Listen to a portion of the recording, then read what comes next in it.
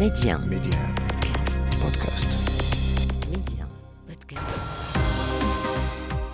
أهلا بك. وقتما تريد وأينما كنت نطلعك على آخر الأخبار. محتوى إخباري يومي سريع دقيق ومختلف، كل ما يهمك في العالم بنقرة منك. أنا إبراهيم الغربي، وهذا أخبار كاست على ميديا بودكاست. مرحبا. العلاقات المغربية الفرنسية. السفير الفرنسي في المغرب يؤكد أنه سيكون من الوهم وعدم الاحترام الاعتقاد بإمكانية بناء مستقبل مشترك مع المغرب دون توضيح موقف فرنسا بشأن قضية الصحراء المغربية. في هذا السبب انطلقت اليوم قمة الاتحاد الإفريقي التي تستمر يومين، وصراعات وأزمات سياسية وإنسانية مرتبطة بالحرب أو آثار تغير المناخ وانقلابات في مقدمة أولويات القمة. 6 من الدول الأعضاء في المنظمة تغيب عن القمة بعدما تم تعليق عضويتها بسبب انقلابات. في السنغال، الرئيس ماكي سال يتعهد بالتنفيذ الكامل لقرار المجلس الدستوري القاضي بإلغاء تأجيل الانتخابات الرئاسية التي كان من المقرر تنظيمها في 25 من الشهر الجاري، والقيام بالمشاورات الضرورية دون تأخير لإجراء هذه الانتخابات في أقرب وقت ممكن. الحرب على غزة في يومها 34 بعد 100. القتال مستمر في مدينة خان يونس بجنوب القطاع التي تحولت إلى ساحة خراب تحيط بها المعارك، والقلق يتزايد حيال مجمع ناصر الطبي بعد اقتحامه من الجيش الإسرائيلي ووفاة عدد كبير من المرضى بداخله. ليبيا اليوم 17 من فبراير تحل الذكرى 13 للثورة التي أطاحت بنظام العقيد معمر القذافي. انقسام سياسي بين حكومتي الشرق والغرب، ومسار المصالحة الوطنية الشاملة يراوح مكانه. سيكون من الوهم وعدم الاحترام الاعتقاد بأننا سنكون قادرين على بناء مستقبل معا دون توضيح موقف فرنسا بشأن قضية الصحراء المغربية. أكد ذلك السفير الفرنسي بالمغرب كريستوف لوكورتيه الذي نشط لقاء مناقشة بكلية العلوم القانونية والاقتصادية والاجتماعية بعين الشق بالدار البيضاء نظمته مؤسسة لينكس، وذلك في معرض رده على سؤال حول موقف فرنسا من قضية الصحراء. كما أكد السفير الفرنسي أنه بفضل العلاقات المميزة التي تمكن المغرب من إقامتها مع البلدان الإفريقية خاصة مع دول الساحل وغرب أفريقيا، فإن لدى المملكة وفرنسا أشياء كثيرة يمكن القيام بها على مستوى هذه القارة. سنة المسعودي. العلاقات بين أوروبا وإفريقيا تمر بحسب كريستوف لوكورتيه عبر المغرب بحكم علاقاته الأقدم والأكثر استقراراً مع الدول الإفريقية، وهذا واقع يقول السفير الفرنسي يتماشى مع الرؤية الملكية التي تجعل ترسيخ المغرب في عمقه الإفريقي أحد الركائز الأساسية للسياسة الخارجية للمملكة، يضيف الدبلوماسي الفرنسي. ومتلمساً آفاق الشراكة مع المغرب، يبرز كريستوف لوكورتيه توجه فرنسا نحو صياغة أجندة طموحة ترتكز على تعبئة الموارد المالية والخبرات والاستثمارات. التحديات التي واجهناها معا قبل 10 أو 15 عاما ليست نفسها. مثلا اليوم مسألة الطاقة محورية، وهنا نطمح لتأسيس شراكة هامة مع المغرب لأن المملكة في طريقها لتكون قوة فائقة في مجال الطاقات المتجددة. هذا أمر يندرج ضمن خارطة الطريق التي نحن بصدد بلورتها. ومن منطلق الوعي بأهمية المملكة، يشدد السفير الفرنسي بالمغرب على أنه سيكون من الوهم وعدم الاحترام الاعتقاد بإمكانية بناء مستقبل مشترك مع المغرب دون توضيح موقف فرنسا بشأن قضية الصحراء. سيكون من الوهم تماما وعدم الاحترام الاعتقاد بأننا سنبني مآمل أن نكون قادرين على بنائه لبنة تلو الأخرى من أجل طمأنينة بلدينا وبعض الجيران الآخرين دون توضيح هذا الموضوع، مع العلم أن الجميع في باريس يعرف ويدرك الطابع الأساسي للمملكة أمس واليوم وغدا.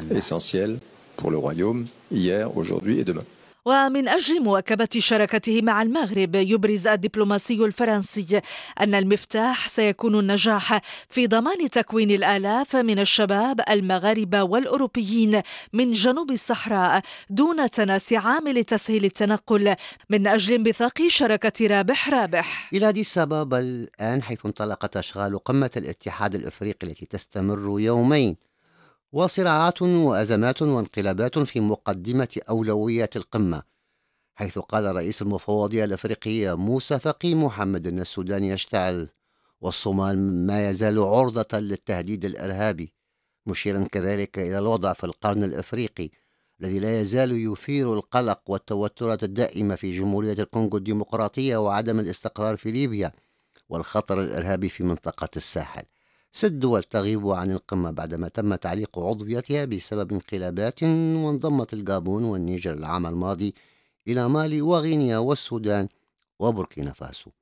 معنا من أديس أبابا عبد الشكور عبد الصمد، الباحث في الشؤون الإفريقية. العنوان الرئيسي لهذه القمة هو التعليم الأفريقي في القرن ال21. هذا هو العنوان والقضية الرئيسية التي يتم مناقشتها في أعمال هذه القمة. بالإضافة إلى هذا الأمر هناك العديد من الملفات الاقتصادية والسياسية وأيضا الاجتماعية التي تمس القارة الأفريقية. في طليعة هذه الملفات يعني قضية الانقلابات، حيث أن تقريبا هناك 6 دول أفريقية تم تجميد عضويتها في أعمال الاتحاد الأفريقي، وفي مقدمتها السودان، النيجر، بوركينا فاسو، مالي والغابون. وأيضا قضية السودان حقيقة من الملفات المدرجة، وأيضا فيما يتعلق حتى في الكونغو الديمقراطية والحرب الأهلية التي تشهدها هذه المنطقة. واحدة من القضايا التي يتم مناقشتها في هذه القمة قضية التمويل الذاتي. يعني رئيس مفوضية الاتحاد الأفريقي السيد موسى فقي في افتتاح اللجنة التنفيذية للاتحاد الأفريقي تحدث بأنه ما يتم توفيره من التمويل الذاتي هو فقط 9%، بما يعني أن هناك عاجز بنسبة 91%. وأعتقد سيكون هناك تركيز على القضية الفلسطينية والحرب الإسرائيلية على غزة. هذه واحدة من الملفات، وربما التركيز في هذه القمة هو على إعادة هيكلة الاتحاد الأفريقي حتى يكون منظمة تستطيع مواكبة التحديات التي تواجه القارة الأفريقية.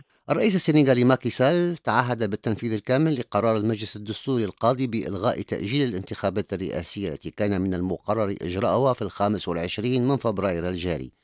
وأعلنت الرئاسة السنغالية في بيان لها أن رئيس الدولة سيجري دون تأخير المشاورات اللازمة لتنظيم الانتخابات الرئاسية في أقرب الآجال. وكان المجلس الدستوري ألغى أول أمس قرار تأجيل الانتخابات الرئاسية، كما قضى المجلس بعدم دستورية القانون الذي أقرته الجمعية الوطنية البرلمان، وأدى إلى إرجاء الانتخابات لمدة 10 أشهر وأبقاء الرئيس ماكي سال في منصبه إلى حين انتخاب خلف له. وكان ماكي سال ألغى في 3 من فبراير الجاري المرسوم الذي تمت بموجبه دعوة السنغاليين إلى صناديق الاقتراع في 25 من فبراير لانتخاب رئيس جديد للجمهورية. وصوتت الجمعية الوطنية بعد يومين على مقترح يقضي بتأجيل الانتخابات إلى 15 من ديسمبر. للتعليق معنا من دكار الإعلامي والمحلل السياسي فاضل جاي. ترحيب فخامة رئيس ماكي سال بقرار المجلس الدستوري شيء يطمئن كثيرا. لماذا؟ لأن الرئيس ماكي سال رد ورحب بهذا القرار وقال بأنه سيتم تحديد يوم في القريب العاجل لإجراء الانتخابات كما طلب المجلس الدستوري، وأنه سيشرع في المشاورات مع المعارضة ومع المجتمع المدني لكي يتفقوا جميعا على يوم معين غير بعيد للانتخابات الرئاسية في السنغال. وتعرفون أن فخامة الرئيس أصدر أمرا بالإفراج عن المعتقلين السياسيين وهم جميعا سيفرج عنهم. كل هذا وذاك من شأنه أن يخفف عن الوضع في السنغال ويزيل التوتر وكذلك المخاوف عن رؤوس السنغاليين والمراقبين. الحرب على غزة، القلق يتزايد حيال وضع مجمع ناصر الطبي في مدينة خان يونس بجنوب القطاع، تحولت إلى ساحة خراب تحيط بها المعارك بعد اقتحام المستشفى من قبل الجيش الإسرائيلي وادعائه أنه عثر فيه على أسلحة ومقاتلين، فيما نددت حركة حماس بوفاة عدد كبير من المرضى.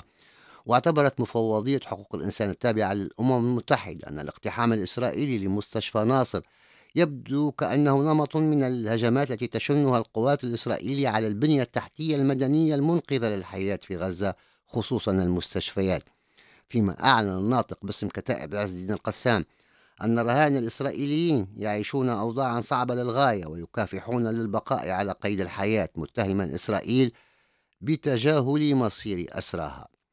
معنا من غزة مراسلنا عادل الزعنون. مرحبا بك عادل، كيف تمضي الأوضاع إذن ميدانيا وعلى الصعيد الإنساني؟ نعم، أهلا بكم. لا زال الجيش الإسرائيلي يواصل عملية الاقتحام بعنف في مستشفى ناصر، أكبر مستشفيات خان يونس وجنوب القطاع. الجيش الإسرائيلي يحتجز المئات في قسم الولادة والأطفال ويخضعهم للتحقيق والتنكيل والتعذيب كما تقول وزارة الصحة. هؤلاء هم من الكادر الطبي والمصابين والمرضى، وأيضا المئات من النازحين في هذا القسم، إلى جانب أن الجيش الإسرائيلي احتجز أو اعتقل الآلاف ممن كانوا نازحين في هذا المستشفى يحتمون فيه، ومصيرهم لا زال مجهولا كما تقول وزارة الصحة، التي تحذر من إقدام إسرائيل على إعدامات خصوصا بعد نبش القبور. كما تقول وزارة الصحة إن الجيش الإسرائيلي سرق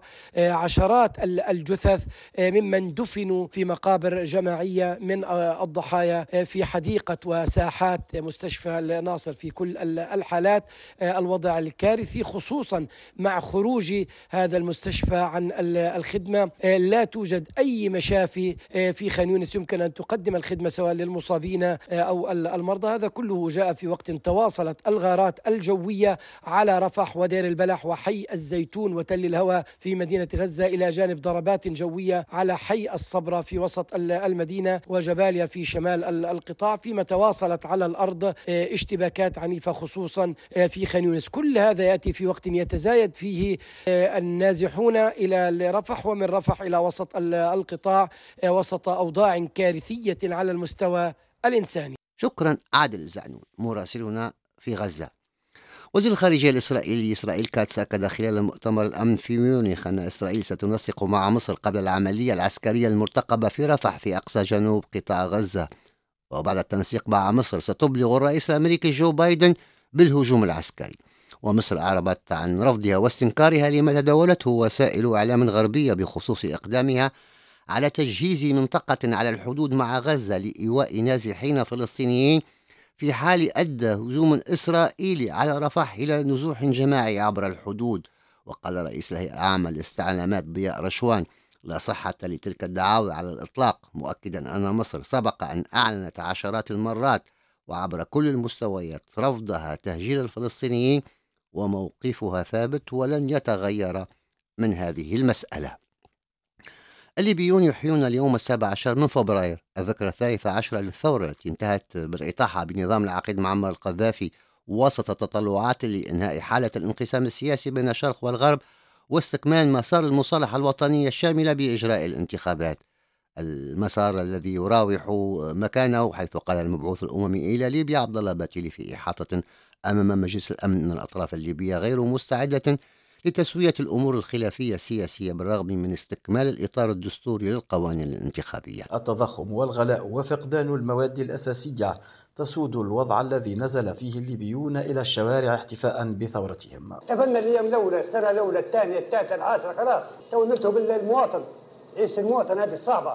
شوف اللي تبقى الداعي ولا 22 دينار. الحق ينقال يعني الاهتمام يعني وضع البلاد يعني في تحسن يعني في السنتين 3 أو 4 سنوات الأخيرة، ونتمنى يعني يكون عيد 17 فبراير هذا يعني أفضل من العيد اللي قبله. احنا يعني نضمن قلنا نبوا الأحسن ونبوا الأفضل، يعني هذا كله ما صارش. يعني شباب راحت من 2011، شباب تمشي وتجي ماتت، شباب صار جاي حد مشي حد، كلها على الفاضي. الواقع السياسي ليس بأفضل حال من الواقع الاقتصادي، وفشل العملية السياسية وعجز الليبيين عن توحيد كلمتهم وتجاوز حالة الانقسام ما زال سيد الموقف، فالثورة لم تحقق أهدافها والأخطاء جسيمة. أخطاء وملابسات لا تسأل عنها فبراير، بل نسأل عنها نحن ويسأل عنها غيرنا سواء داخليا أو خارجيا. أما فبراير حققت هدفها بإزالة نظام جثم على هذه البلاد لمدة 42 سنة.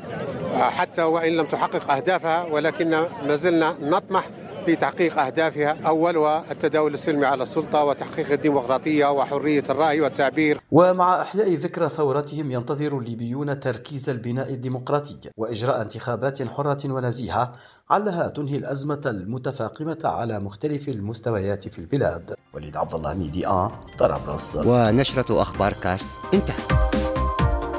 أخبار كاست، اختيارك، اختر أن تشترك معنا.